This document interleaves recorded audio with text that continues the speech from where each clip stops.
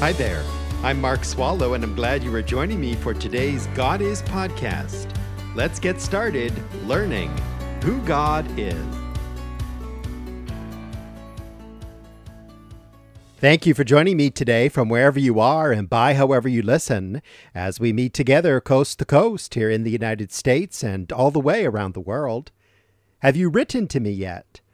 Perhaps you have an email composed on your phone or computer but have not hit send. Or you started in on a letter but got distracted by something else and have not finished writing it and sent it. Or maybe you just keep forgetting. Well, I am here and I would love to hear from you.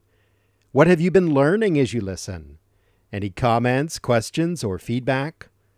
I do not know you are out there unless you identify yourself to me. So I hope that you will do that. Send your email today to mark@godisministry.org.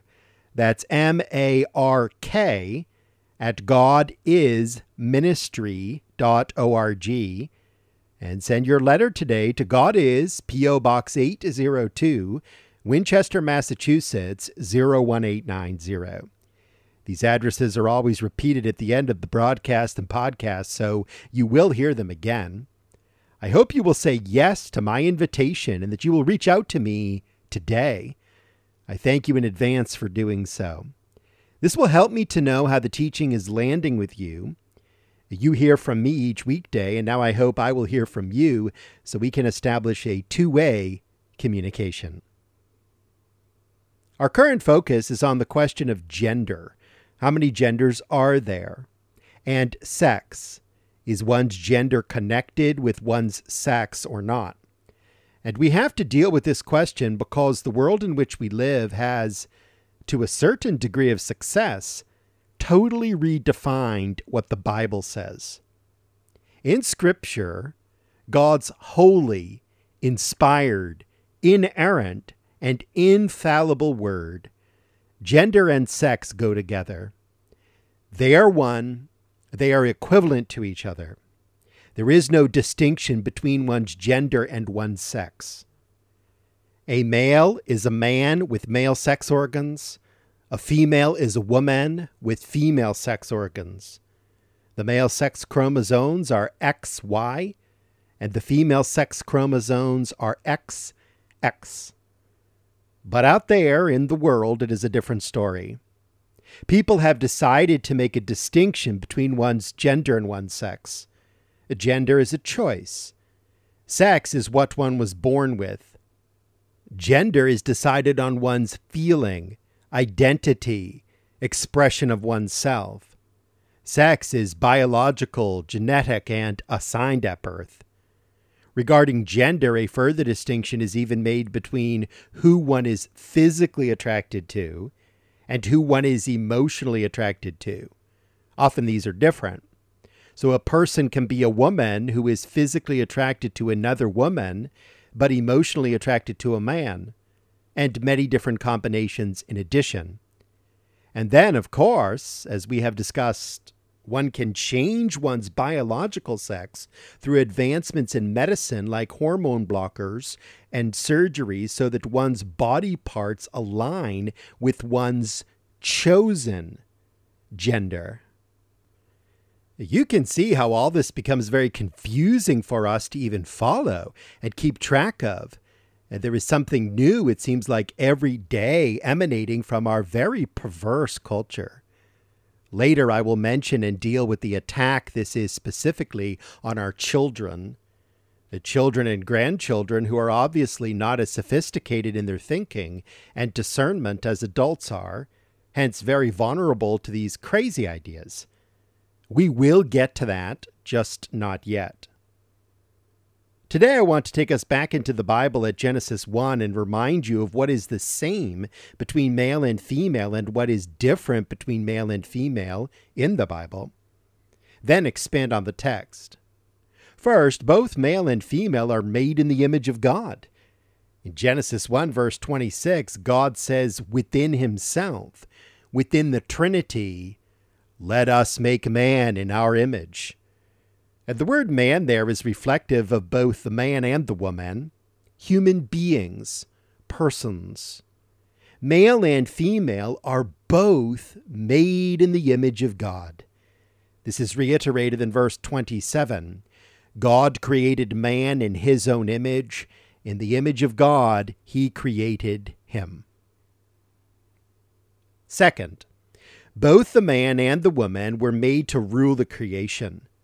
Both male and female are God's vice regents to rule over the fish of the sea and over the birds of the sky and over the cattle and over all the earth and over every creeping thing that creeps on the earth. That's in verse 26 and reiterated in verse 28 of Genesis 1. The two genders rule over God's creation. And the third thing the man and the woman have in common is that they are both commanded to procreate, to be fruitful and to multiply and fill the earth. That is what Genesis 1 verse 28 says. God blessed them, and God said to them, "Be fruitful and multiply and fill the earth." And then herein lies a difference between the man and the woman, between the male and the female. In order for them to procreate, in order for them to be fruitful and multiply and fill the earth, their bodies are different. There is a biological difference between male and female. And I do not think I need to conduct a sex education course with you.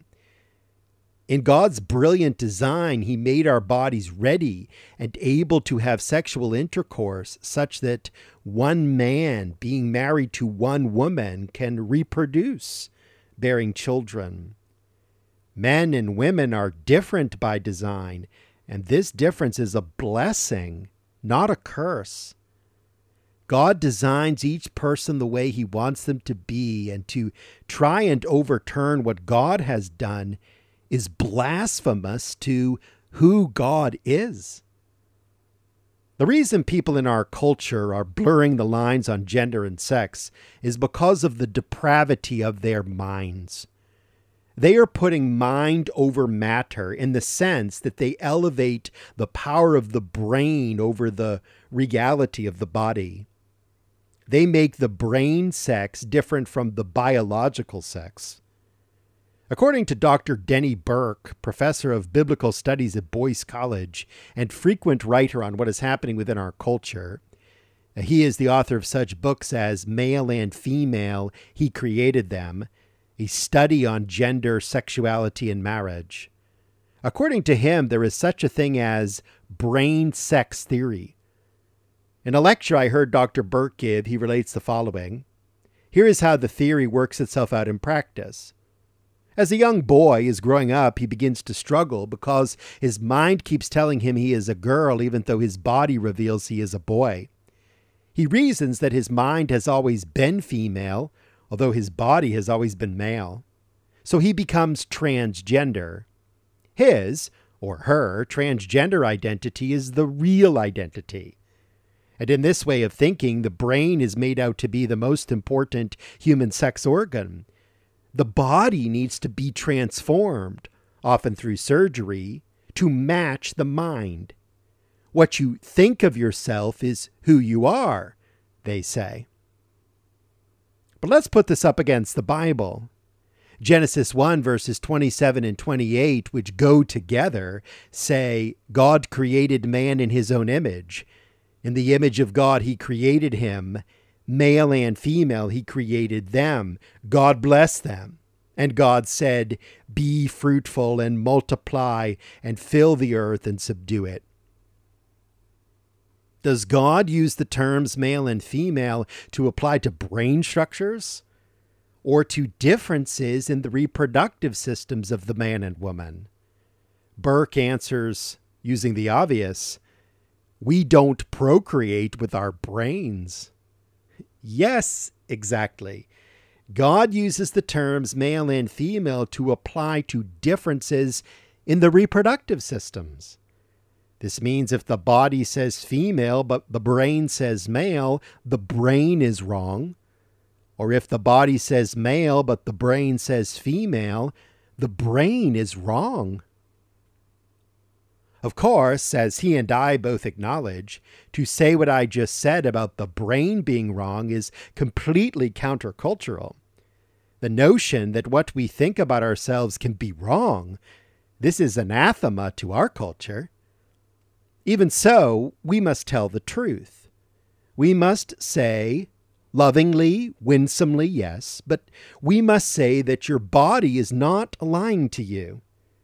Your sex is not assigned at birth. God designed your body the way your body is for a reason.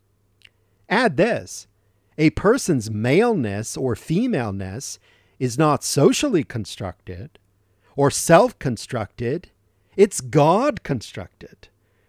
That's a line I am borrowing from Denny Burke, and I repeat it. A person's maleness or femaleness is not socially constructed or self-constructed. It is God-constructed. So true. We must counter the lies with the truth. Our minds are depraved. Listen to the counsel of the Apostle Paul in his letter to the church at ancient Rome. In Romans chapter 8, verses 7 and 8, he writes, "Because the mind set on the flesh is hostile toward God, for it does not subject itself to the law of God, for it is not even able to do so. And those who are in the flesh cannot please God." Romans 8, 7 and 8. Notice how he says the mind. The mind set on the flesh is hostile toward God. That's what we have been talking about today. Not only can the mind, the brain, be wrong, but it is wrong. The mind is hostile toward God. It does not subject itself to God. And that is why this brain sex theory is rooted in corrupt thinking. When it comes to gender and sex, you are not what your brain says you are. You are what your body says you are. Well, more next time on God Is. Thank you for listening to this God Is podcast. Drop me an email and tell me what you think. mark@godisministry.org. That's mark@godisministry.org. Please do share this with others, and be sure and join me for the next one.